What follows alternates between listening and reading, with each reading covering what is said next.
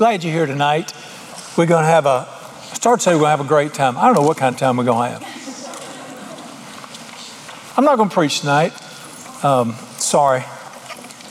I'm just going to talk to you tonight. But don't worry, I promise I'll preach next week. I'll have a real title and a text and some points, a lot of points. We'll get back to it next week. I just want to talk to you tonight. Billy, if you need a title, or whoever's doing the titles, From the Heart. Let's just call it From the Heart tonight. I just want to talk to you. I want to talk to you about something that God's been talking to me about for about 2 years now. I just believe God speaks today. Jennifer Louise, that's my new nickname for John Jim. You teach God speaks, don't you? I believe He talks today. And let me tell you, He's been speaking to me slowly for about 2 years about something. Let me tell you about talking with God. When I first started out, I think people start out when they pray, they talk to God. And they tell Him their requests, tell Him their needs. He told you to do that. But you get walking with Him long as I have, you do less talking and more listening. That's right. May I ask you about something? You got a guy here who knows everything. He's wonderful. He's brilliant. He's willing to share. You got a guy here who can't get either one of his chainsaws cranked. Who should do most of the talking? I've learned just to sit down and listen. I'll ask him about something and I'll wait. And he usually always answers me. It's always when he wants to, not when I ask. But let me tell you something I've learned about Jesus when He talks. He talks over time. I don't mean that He talks real slow. I mean, He slowly shows you things over time. And the joy of my life is not preaching, it's to listen to God talk. I just tell Him, sometimes I'll just say anything, I don't care. Fuss at me, just say boo, I just want to know you're there. I love to hear God talk. And He's been talking to me for a long time, but really about 2 years about something. I just want to talk to you about it tonight. I hope you don't get offended. I'm 63, I ain't got nothing to prove, I don't care. I just want you to know I love you. Who is Jesus? Matthew 16, He sat down with His disciples and He said, what are people saying about me? They said, well, some say you're a prophet. He said, let me ask you a question. Who do you think I am? Most important question you'll ever answer in your life is, who is Jesus? Let me tell you what I'm convinced He is. And I didn't learn this from the school I went to, and I didn't learn it from a preacher. I learned this from God Himself. He told Simon, He said, what you just said, nobody taught you that. God told you that. I believe Jesus is God come down to earth. I believe Jesus is not a great prophet, teacher, one of the leaders. I believe He is God Himself stepped down to earth. I believe I'm convinced I'd die over this. You can have whatever color chairs you want. I don't sing the music you want. I don't care, but I'll die on this hill. I believe John 1:14, the Word became flesh. God became a man and walked among us. I believe Jesus is God come down to earth. I believe it all starts right there. If you can't agree with that, if you don't believe that, you're not a liberal, you're lost. Sorry. But this leads me to ask the next big question. Why? Why did He come down here? You say, Brother Brown, that's easy. He came down here so we could go to heaven. Is that it? Is that the only reason He came? I've scoured the New Testament. I mean, the Gospels. I've read the Gospels over and over. I read Matthew, Mark, Luke, John. Matthew, Mark, Luke. I scour the Gospels over and over. I can quote them almost. That I keep reading them asking, who are you? Why are you here? Why'd you come? What do you want? And I've pretty well settled that Jesus came down to this earth to do three things. Number one, He came to show us what the Father's like. I believe Jesus came to reveal the Father. I believe there's a lot of misunderstanding about who God was in that day. Church is behind most of it. I believe people are screwed up about who He is today. I believe Jesus came to say, no, here's what He's like right here. Now, let me quote it again, John 1:14. And the Word became flesh and dwelt among us, and we beheld His glory, the glory of the only begotten Father, full of grace and truth. Verse 18, no man's ever seen God, but the Son of God, who is from the bosom of God, He came and showed us what He is like. I believe Jesus came to earth to show us what God is like. But that's not all He came to do. I believe Jesus came to earth to start something. I believe He came to start something, to build something, to establish something. Some people would say church. I would say, wait a minute. He never called it a church till a few days before He left the earth. Go back and read the Gospels.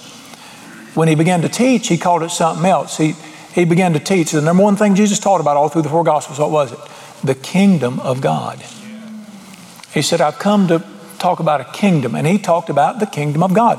The thing he talked about more than anything else as he walked, he talked to them about the kingdom of God. The kingdom of God is like if you would enter into the kingdom of God. And he called it the kingdom of God. And he came to start that thing, and he came to build it. That's what he came to do, the kingdom of God. Let me describe the kingdom of God. You wouldn't call it church. The kingdom of God is it's a culture within a culture. It's a way of living. It's a community of people who are committed to something. It's a family, but it's a group of people that come together for one reason. And he came to start this community called the kingdom of God. And the kingdom of God, let me say this about the one he came to talk about. It's counterculture to the culture you're living in and I'm living in. In other words, the two can never exist. They're so different they can't exist.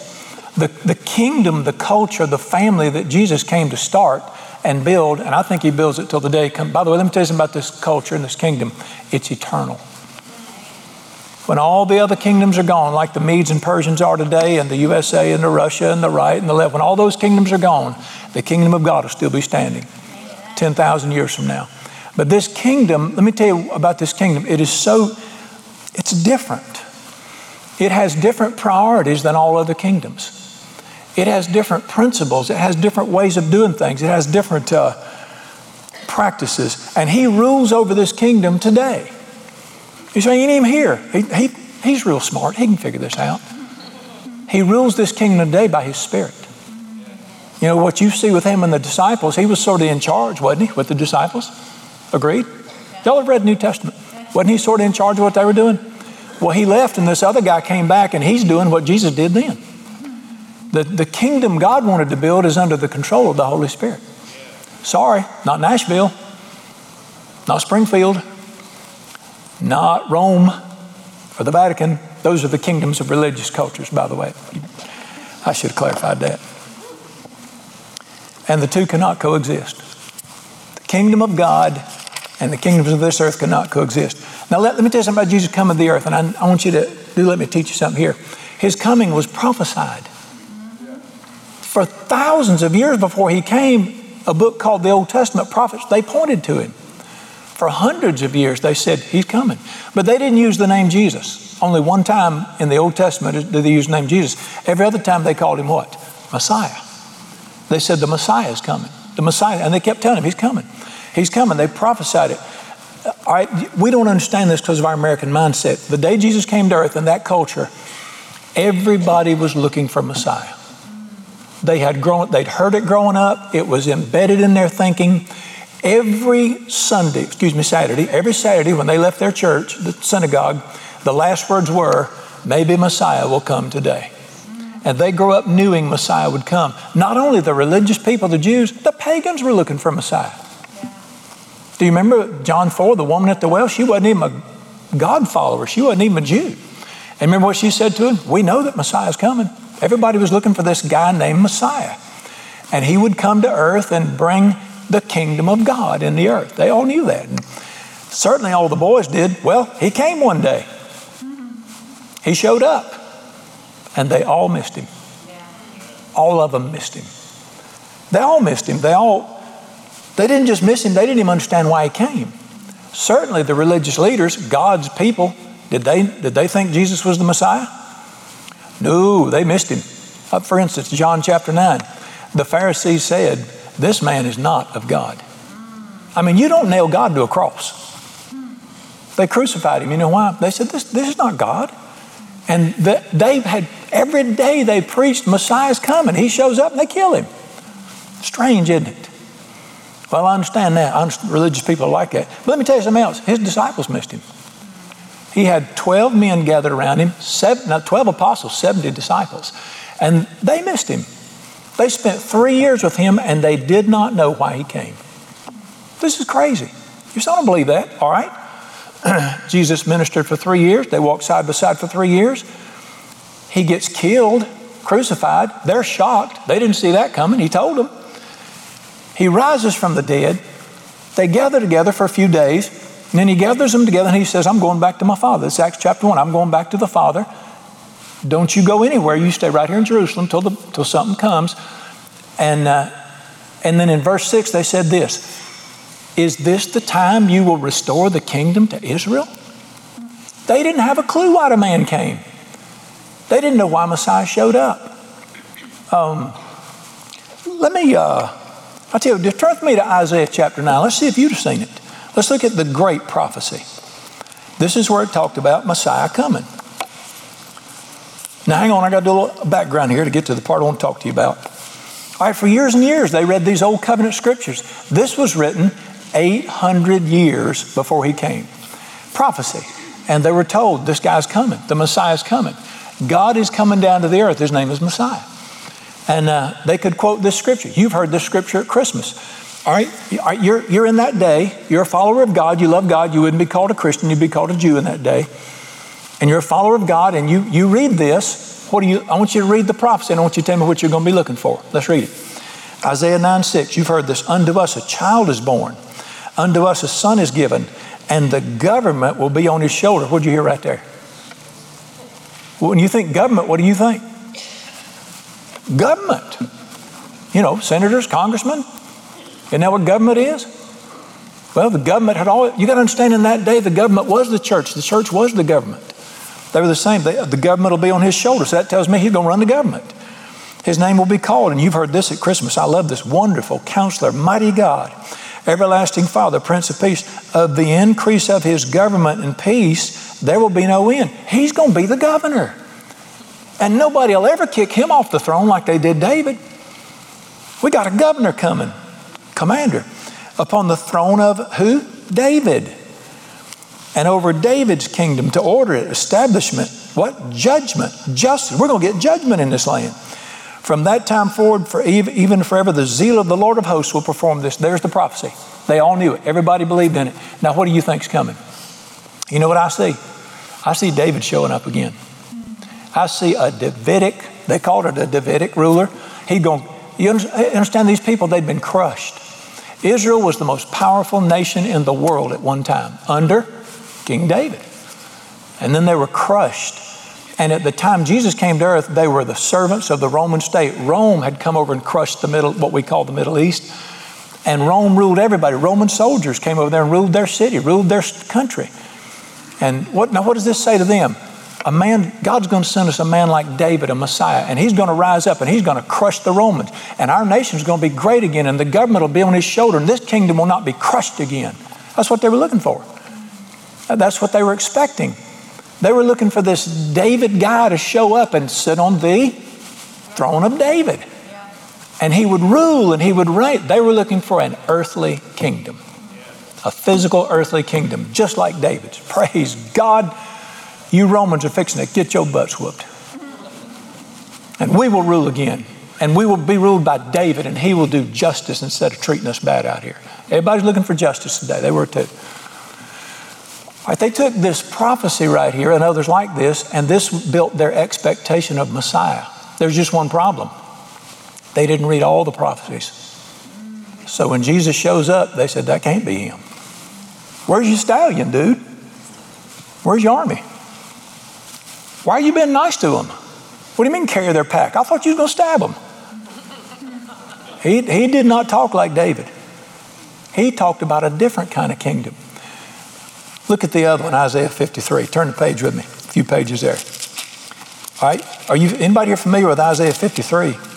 It is the greatest Old Testament prophecy of Christ. It actually begins in Isaiah 52, goes all the way through 53. Now, you saw Isaiah 9. You saw the prophecy of Jesus coming.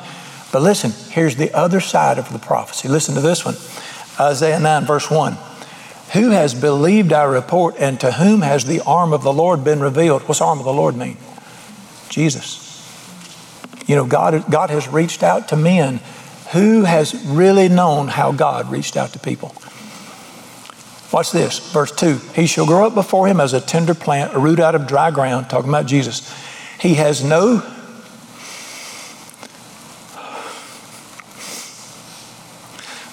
Sorry, I've never been able to read Isaiah 53. He has... Get it together, beggars. He has no form or comeliness When we see him, there's no beauty that we should desire him. He is despised, rejected by men, a man of sorrows and acquainted with grief. I thought David was handsome and dynamic. Who's this guy? It said there's nothing about him that would be attractive. There's nothing in his appearance that would draw you to him. What is this talking about, him being despised and rejected? David wasn't rejected, he ruled. How do you blend these two prophecies? Isaiah 6 and 53. You got to, because both of them are prophecies of Messiah. Let me show you a terrible translation.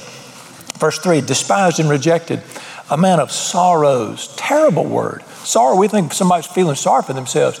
It's the Hebrew word suffering. How can a conquering king suffer? A conquering king makes other people suffer. What's this about a king coming to suffer? That don't make sense. How can you rule if you're suffering all the time? And then it talks about him carried our sorrows. That's the worst translation in the Bible for me. The Hebrew word is disease, sickness. He came to carry our sicknesses. Smitten by God, verse 5, he was wounded. Wait a minute. You don't wound the conquering king, he wounds other people. Can you see the collision between these two prophecies? They're not talking about the same guy, are they? I mean, Isaiah 6, you got this conquering king who'll take over the government. It'll rule forever. He'll rule.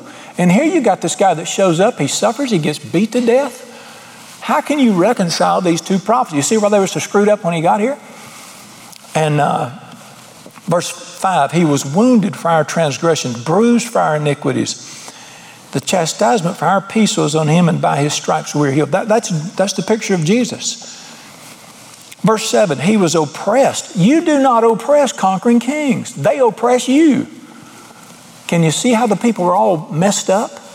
Because they heard Isaiah 6, but they didn't read 53. This guy shows up. He's not David. He's not even like David. He didn't come to do what David did. So this is why they're all, can I say, boogered up. What did his own apostles say after 3 years? They kept waiting on David. They kept saying, when are you going to step up and take over the throne? When are you going to kick the Romans out? When are we going to see this government? He never did it. All of a sudden he's dead. They go, what happened to all the prophecies? And then he comes back from the grave. They go, oh, that Jesus, that guy.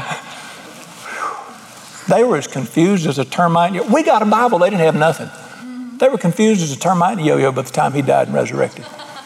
He resurrects. He says, the kingdom's coming. I'm going back to the Father. He's going to send somebody. You wait till he gets here. And they said to him, is this the time when you're going to restore the kingdom? They were with him 3 years. They never had a clue what he was doing. They thought he came to establish an earthly, visible kingdom. He did not. He came to build an invisible kingdom that would last forever. A culture, a group of people. They misread the prophecies. He came to build another kind of kingdom. He didn't come to build a visible kingdom. Bottom line, Jesus did not come to be the ruler of a visible kingdom, either in the government or religious. Both of them rejected him. Now, could he have done it? Do you think Jesus could have taken over the government and whooped the Romans? Oh, yeah. Let me make an announcement. There ain't nothing he can't do. Right. Do you think he could have been the head of the church of that day? Sure he could. It's not what he came to do. Here's what I want to say. He came as a servant, willing to sacrifice and suffer because of his love for people. He didn't come to run anything or take over or be a good. He came to suffer. He came to be a servant to people because of his great love for people. Let me show you the difference in his kingdom. Turn with me to Mark, the great passage, Mark 10. Mark chapter 10. Boy, they kept looking for this and that, and he just kept saying, y'all don't get it. You know why I keep saying they didn't get it, don't you? Because I'm fixing to shift gears in a minute. They just didn't get it. And did you ever notice in the Gospels where it said they came and tried to make him king? They grabbed him and tried to put him on the throne. He wouldn't let them. He ran out. He didn't run. He just walked out in the wilderness and said, I'm not your king. I didn't come to do what you want me to do. God is not here to serve our purposes. I'm stunned at the different gods we've created. Let me make an announcement. The goal was for us to be made in His image, not for Him to become like us. I watched a preacher the other day and I said, well, you got your God. You've made your God. And it's funny, your God looks just like you. Then I got the social justice guys, preachers, they're preaching. I think, your God looks just like you. Then I got the fundamentalists. Their God looks just like them. Will the real God please stand up? He don't conform to what we want Him to do. We're supposed to become like Him. He's got His own kingdom. He don't want to join ours. Right, left, up, down, Pentecostal, stomped down by the gas station. I don't care what it is. He came as a servant to suffer. All right, here's the great verse, Mark 10:45. The Son of Man did not come to be served. I didn't come to rule for you to serve me. 10:45. The Son of Man did not come to be served, but to serve and give His life a ransom for many. And then was everybody talk? You think that means the cross? Sure it does. Listen to what He said in John 15:13. Greater love has no man than this, than to lay down his life for his, not to grab his life and demand it, lay it down for his friends. Jesus didn't just lay down His life at the cross. He laid down His life every day He walked on this earth. He never had a place to lay His head. He never looked out for Himself. Jesus, quote, Acts 10:38, went about doing good and healing all who were oppressed of the devil. He laid down His life. He just said, I didn't come down here to build some kind of kingdom and y'all jack me up. I came to serve. God so loved the world that He sent His Son.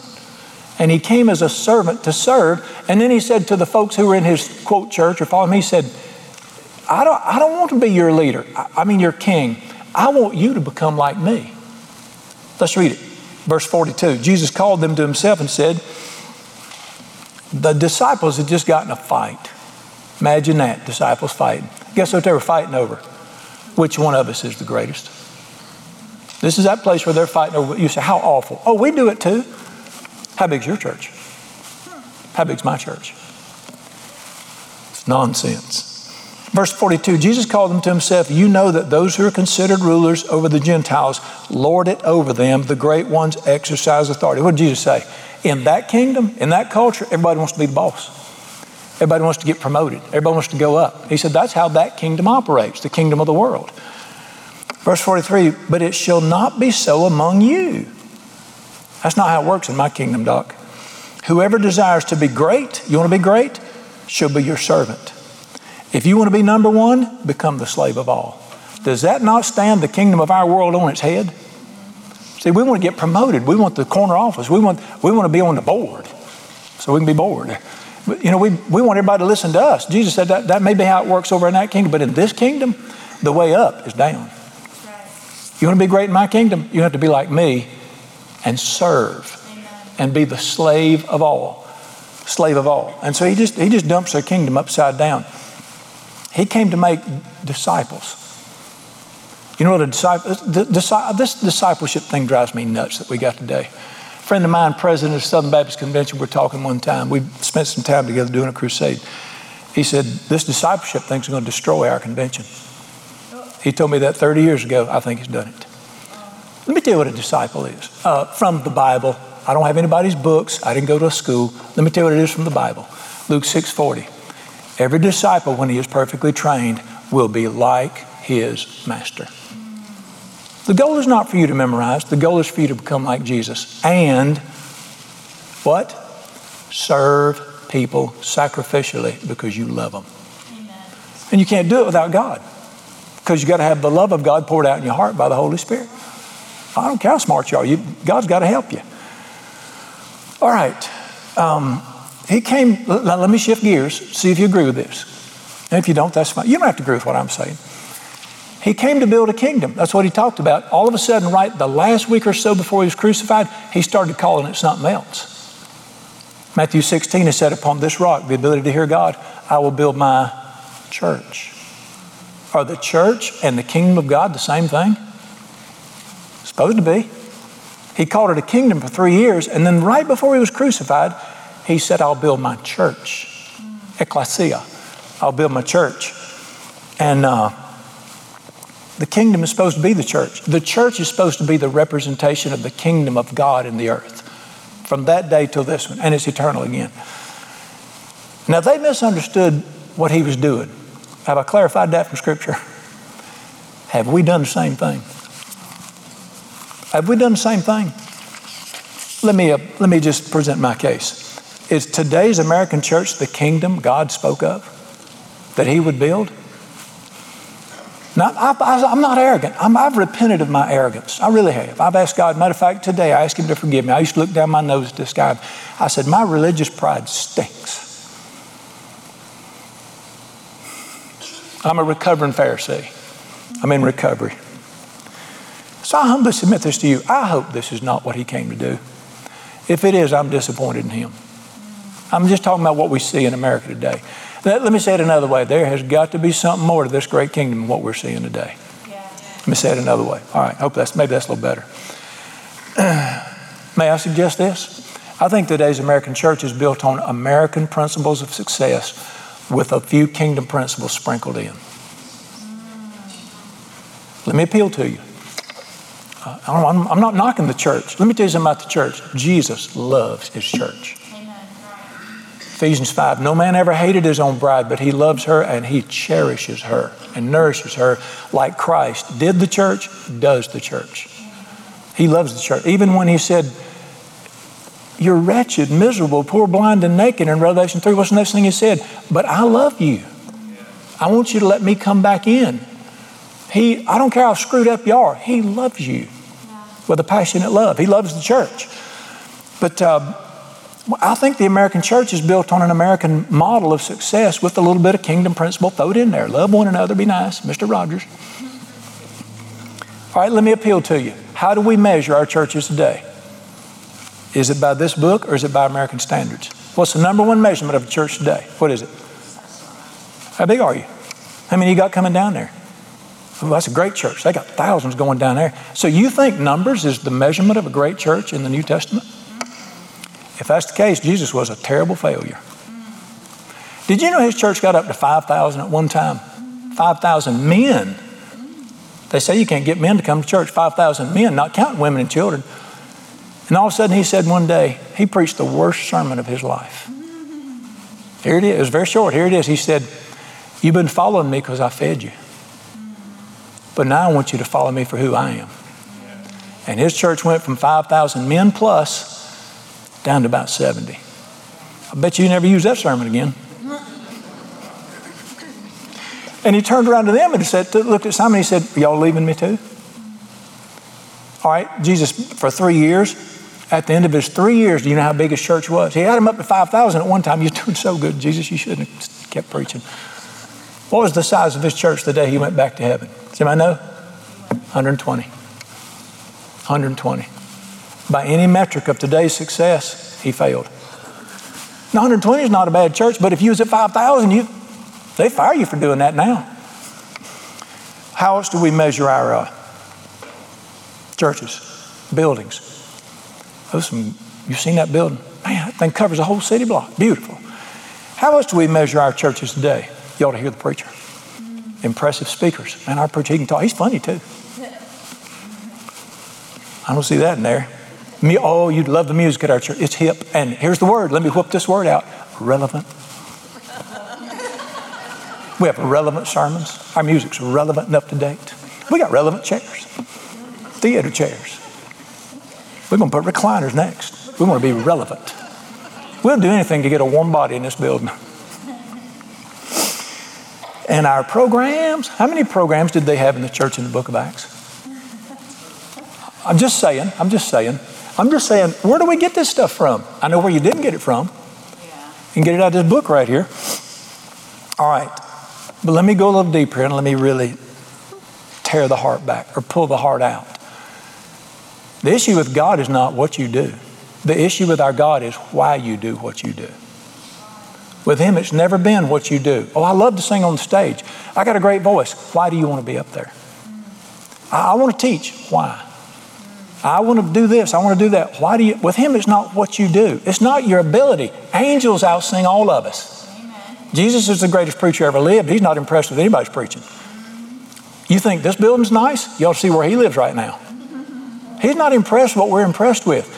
He always wants to know, why are you doing what you're doing? With him, the issue is the heart. As he said this, that great verse in 1 Samuel, men look on the outward, God looks on the heart. Matter of fact, in Acts chapter 8, there was this guy, his name was Simon, not Simon Peter, another Simon. He saw the power of the Holy Ghost, and he wanted the power of the Holy Ghost to heal people. Simon said, your money perish with you. He said, your heart, your motive is not right before God. You want to be in on this show we got going on, but you want to be in it for the wrong reason. The difference with God, the motive is always the big deal. So why do we do what we do today? What's our motive today for what we do? Whether we're building a church, home group, whatever we're doing, whatever you're doing, raising kids, is our motivation,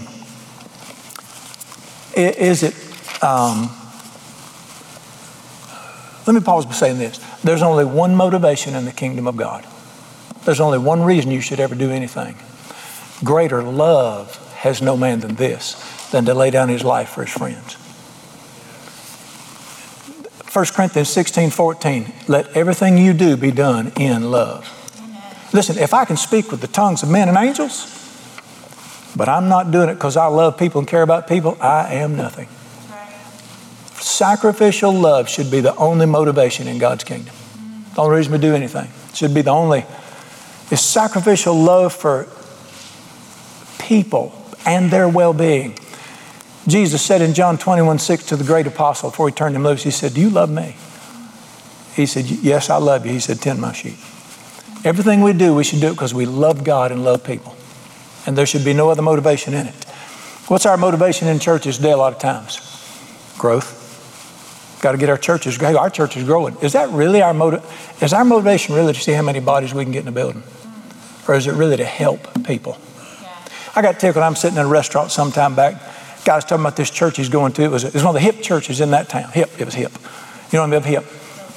So the preacher's hip. You know, he's got his shirt tail out and all that. And said, man, they have donuts in the parking lot. They got donuts on tables in the parking lot. Scott said, I'm coming. I don't know them people. What's your motivation? Well, to get so we can reach people. Really? What do you mean reach people? Is the goal really to see how many warm bodies we can get in a building for an hour a week? That's the kingdom of God? I'll just settle the whole thing. If you haven't tried this, you don't need donuts in the lobby and coffee in the lobby. Put beer in the lobby. Put topless dancers on the stage. You'll have a crowd in no time. We'll just settle this thing, buddy. You want a church? I'll build you a church. You said, that's ugly. What's the difference? Sorry. We're just talking tonight. Man, we got to have the hip music so we can get this demographic thing about reaching millennials, and I've repented of saying that. We got to reach millennials. Says who? Show it to me. Just saying. Are we doing what we do because we want to be successful, because we want to be recognized? I'll never forget, years ago, man mentored me a little bit. He really helped me. I'm just starting out, young preacher. He said, son, I know God's called you to pastor. He said, I'm going to tell you, it's going to be tough. Let me tell you why it's going to be tough. He said, you're going to deal with egos all your life in there. And he said, let me tell you about churches, son. And he said, he was older than I was. He wasn't a preacher, but he was a smart man. He said, you're going to be dealing with people in your churches all week long. They get told, back that truck up. Go get this wrench. You're going to be dealing with people in your churches that get bossed around all week. And when they come to church, they want to boss somebody around. Church is the only place a lot of them can boss somebody around. And he said, that'll be your greatest struggle. I'm 20-some years old, heard that, and I thought, he don't know he don't know nothing. He don't know how great we are. People come to my church, they'll glow in the dark. You want to test them? Do you want to test people? You want to test people's desires, what their motivation is, and for doing something in a church, you want to test them? Take it away from them and see what they do. You'll find out what the motive was. All right, enough of that. All right, let me throw something weird. This is going to be weird. The church that Jesus built, by the way, it's in Acts chapter 2. We looked at it, verses 42 and following. We won't look at it now, but that's the church Jesus built. That's the nearest thing. That's the most beautiful church God ever built. It's there. If that church were in your town today, exactly like it's in here, 2 questions. Number one, would it make the top 100 list? Did you know there are actually people that have nothing to do with their lives? So they spend their time making these lists of the top churches in America all the time. Why don't you watch paint dry? Do something more exciting. Did you know that the church in the book of Acts would not make the top 100? Let me tell you something. If that church were down the street from your church, you would not be impressed with it. Let me tell you why. Can I tell you why? You say, I would too. No, you wouldn't. Let me tell you why. They had no buildings. They had to borrow a place to meet. That's pretty tacky. Their ministers? Do you think they had impressive ministers? Acts chapter 4, they met their leaders. They said, these are ignorant, uneducated men. They had no degrees. They had no education. They were just dumb redneck fishermen thinking they could lead a church. I ain't going to hear that jackleg. Their music? Now, listen, the temple had great music that day. They had the instruments of David. Guess what kind of music their other church had? They had music, no instruments. They just sort of sang simple hymns. I don't know if you ever saw this reading the Gospels or not. Do you know Jesus was a worship leader? You never saw Jesus lead music in the church? For instance, the Last Supper. The Bible said the Last Supper, he broke the bread, gave him the wine, said, this is my body. And then he dealt with Judas. And listen to what it said. And then he led them in singing hymns before they went out to the Mount of Olives. Well, Jesus didn't play a piccolo or a guitar. He didn't have an organ or nothing. They just sang simple songs. And they were the songs of David. How about money? You think that this church had any money? You think they could afford expensive stuff? Remember one day Simon and his partner John, that's the preacher, they're walking in the temple. A man said, I need some money for benevolence. And Simon said, what? Silver and gold have we none. They didn't have any money. I don't know how they paid their bills. Well, they didn't have a church. They didn't have to pay their bills. They didn't have a building. Let me go a little further.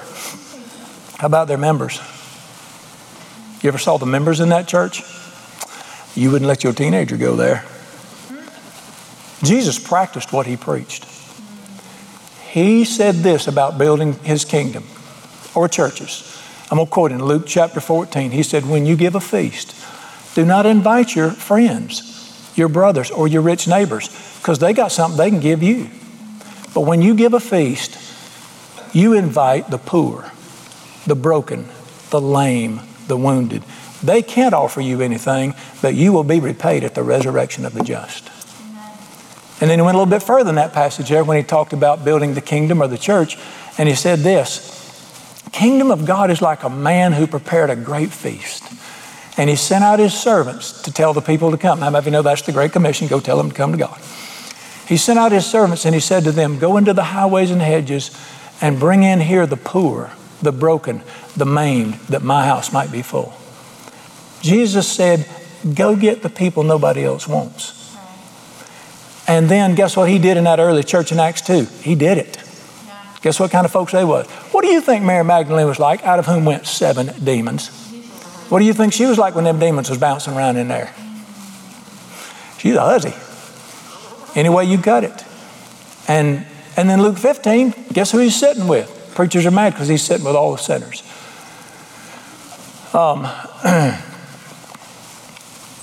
Where do we get this demographic thing from? Do you know what Jesus' demographic was? It wasn't 18 to 35s. It was the poor, the broken, the maimed, those busted by life. He said, bring me the ones nobody, that's his demographic. Could you imagine a church in America today that shot for that demographic? Couldn't pay the light bill on this place.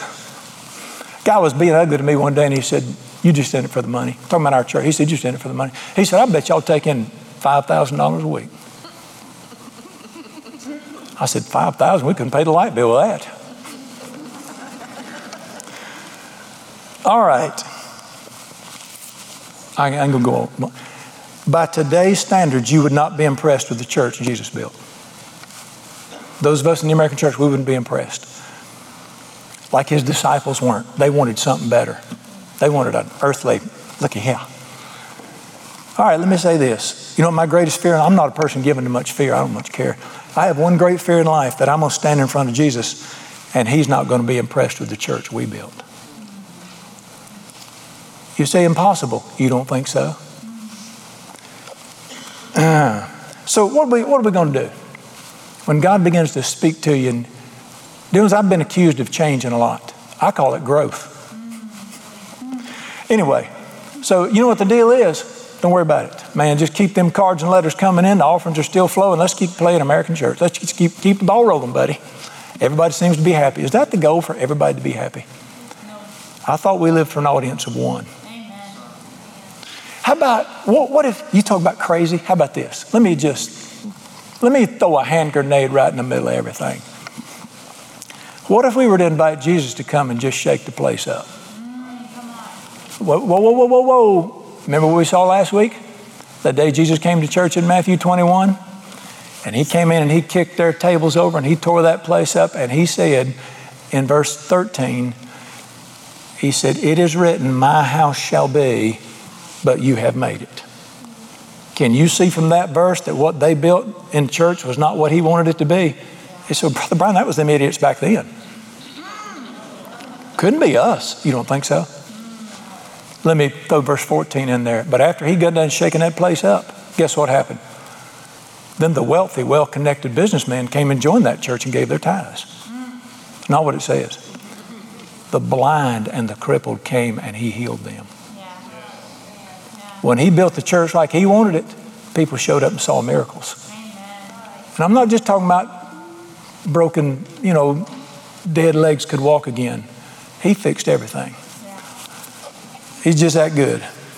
All right, dig a little bit deeper before we're done. I don't know what, I'm like my buddy. Y'all remember Joshua? Remember what he said when he was struggling with the people of God to obey him? He said, "Do whatever you want to do. As for me and my house."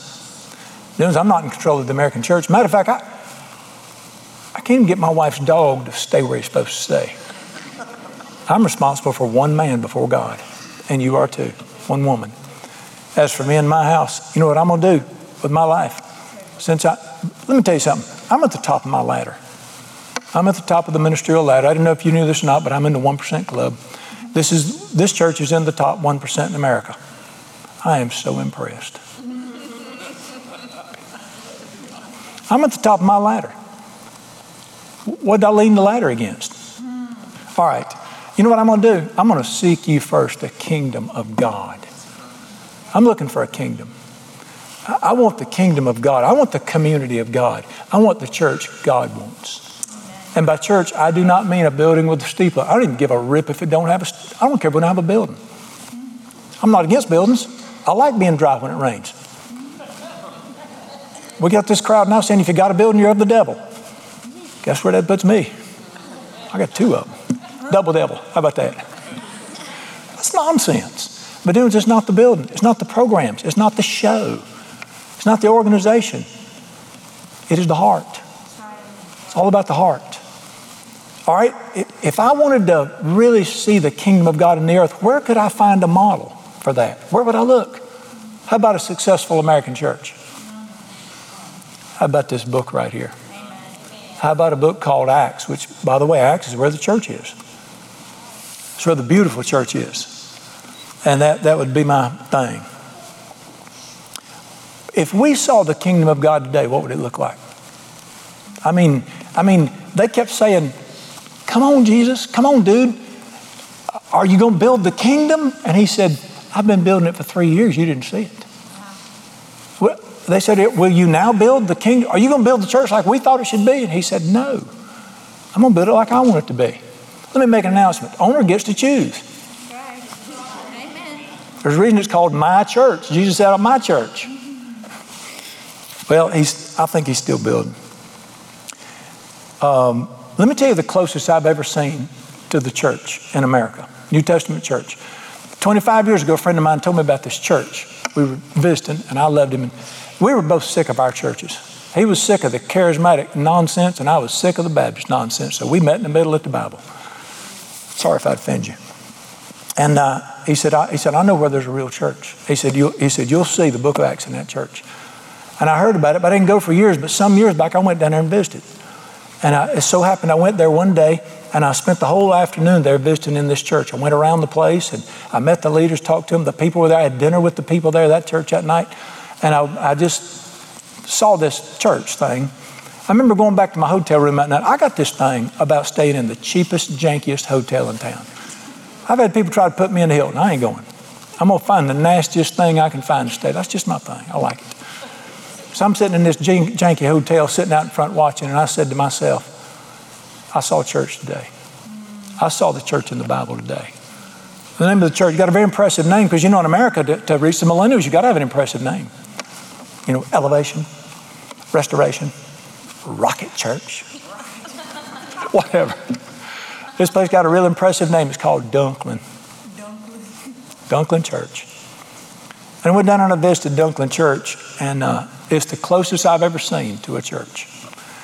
Let me tell you about this church. You'd be impressed. The buildings, they're not nasty. They're very clean and neat, but they're just very plain and simple. The average church has much nicer buildings. They ain't near this right here. They just got plain, simple buildings that are structural and serve the purpose. Their music, no disco lights. For years and years, they just had one woman that played a piano, and they just sang. And I think they hadn't stepped up much above that now. They just sing. They don't have a Christian concert and the people jump in when they can. They just sing quietly. But when they sing, somebody comes in the building. I mean, somebody comes in the building. And their ministers, none of them went to college. Matter of fact, they were all drunks and drug addicts before they met Jesus. Well, the guy who started it, he went to college, but he had to forget all that. And their members, they uptown. It's messy. Let me tell you something about real church. It's messy. It's not polished. Their members are a mess. It's just not the crowd you'd want to be around. You say, well, if the buildings are not fancy and the music's plain and the preachers are a bunch of drunks and the members are the offscouring of society, why did you think it was so great? Let me tell you what I did see there. I saw those men were learning to be like Jesus. They continued steadfastly in the apostles' teaching. They were learning how to serve each other and learning to lay down their lives. They weren't near as interested in you memorizing verses as they were in you forgetting when somebody offended you. They learned how to live like Jesus there. It was the way they cared for each other sacrificially. Wasn't none of this Sunday morning, good to see you, how you doing? God bless you, God bless you. None of that stuff. These people carried each other's loads. They sacrificed for each other's well-being. Their music, I thought it was beautiful. You wouldn't be impressed. But you know what they did have in that place? They had God. The presence of God was everywhere. You felt like you were enveloped in the presence of God. I'm eating dinner one night, 20-some years ago, pastor of the largest church in our state, one of the largest churches in the nation, and he called me. He said, my wife's coming to speak at your church. Me and you go eat. So we're sitting there eating, and I'm just a kid. Well, even 25 years ago, I wasn't a kid. And we're visiting, and we're just talking about stuff. All of a sudden, he just stops, and he looks at me, lays his fork down, and he said, you know what you have to have a great church? I said, what? He said, you have to have God.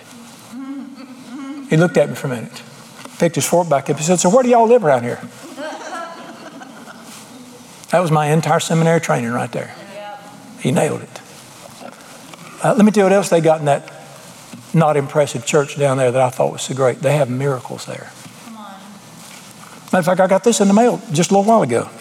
I get this every month. Let me just, you want to hear a bona fide miracle? This is a real miracle right here. My name's Ivan. I come from a 25-year addiction to alcohol and drugs. Before coming here, my marriage was falling apart due to my bad choices and substance abuse. I put a strain and I ruined the relationships with my children, my parents, and my siblings. Since coming to Dunklin, I've been able to build a real relationship with Jesus Christ that saved my life. He's helped restore and reconcile my marriage, my family, my relationships. I'm grateful for what the Lord has done in my life. That's a miracle. That is a bona fide, genuine, that's what God does. What did it say? What did it say in Matthew 21? And the blind and the broken and the lame came to him and he healed them. And he put their lives back together.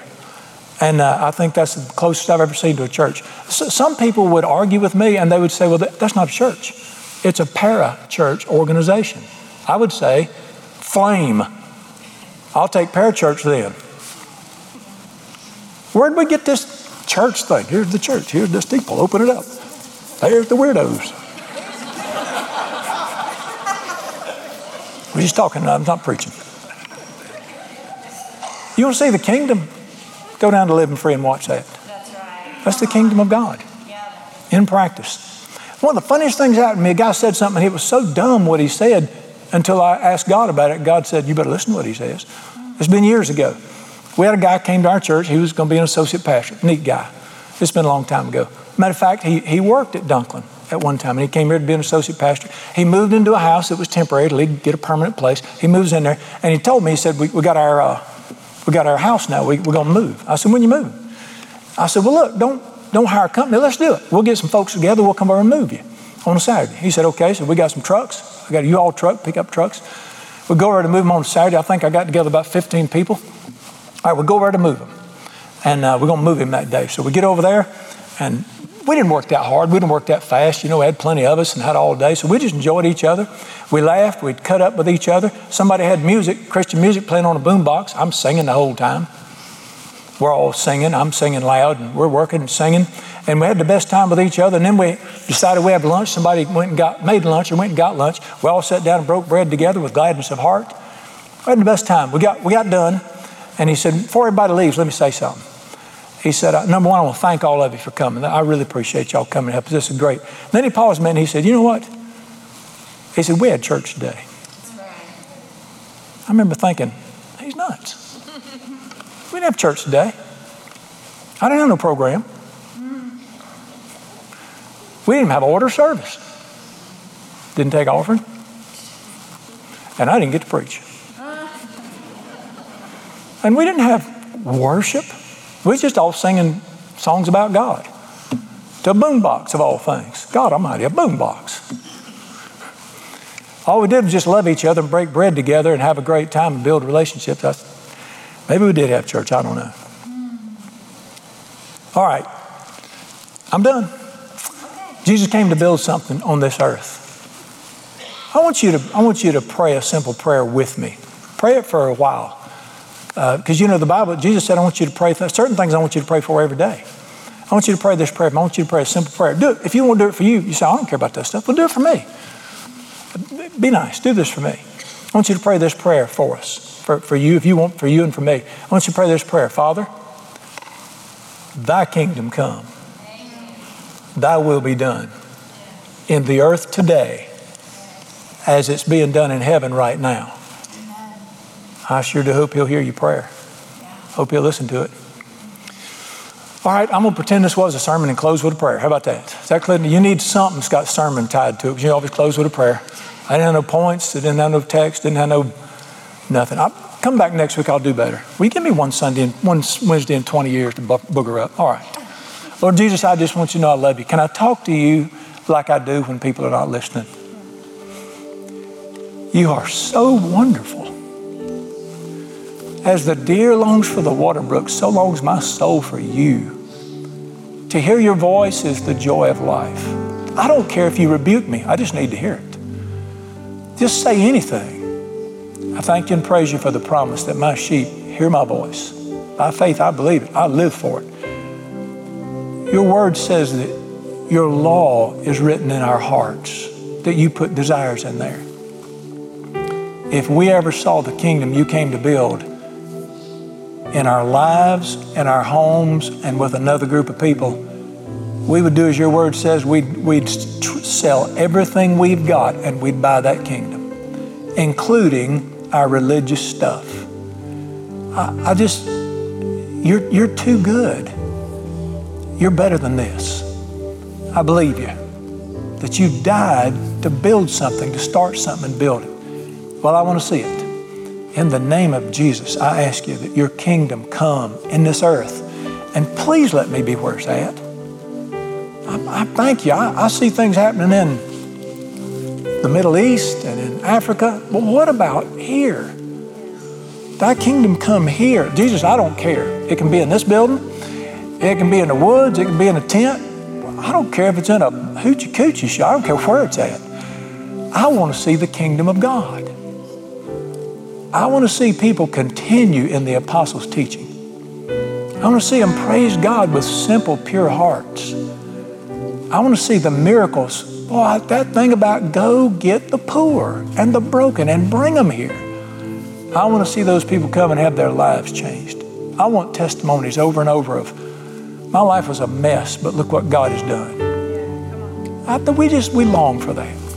I think it's an eternal kingdom. I know it's important to get people ready for heaven, but dear Jesus, we got years before we get to heaven. What are we going to do then? Build your kingdom.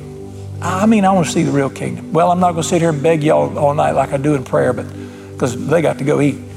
But I just pray in Jesus' name. I pray for every person that much like you shocked the Pharisees and your own disciples and said, what y'all want is not even close to what I came to do. Maybe if that is, listen, Jesus, if I'm 9 miles off, I'm sorry, I'll be back to normal next week. But if we're off a little bit, please come into my heart first. Fix me first. You can do like you did in that temple. Come in there and tear it up. Kick the tables over. I don't care. But let my house be a house of prayer and healing and miracles and praise. If my home needs it, I got one of the greatest homes in the world, but Jesus, you're the better fixer-upper, I guess. You always got something better. And I wish you'd come in this church and do whatever you got to do to make it like you want it to be. I want the kingdom to come here. I'm sorry, Jesus. I just wish we'd get off the stinking internet and put our books up and open your book and listen to you. In Jesus' name. I trust you for that. Well, I want you to know I love you. Can't wait to see you face to face. It's going to be the best. It's a good day today. Every day's a good day with you, but that day when we see you face to face, and I just want to hear you smile and say, well done, boy. That was the kingdom right there. In my heart needs it more than anything else usually. In my home and in your house. I trust you for that. Thank you for my friends. God bless them. And I praise you for your great kindness to us. In the strong name of Jesus, I pray, amen and amen.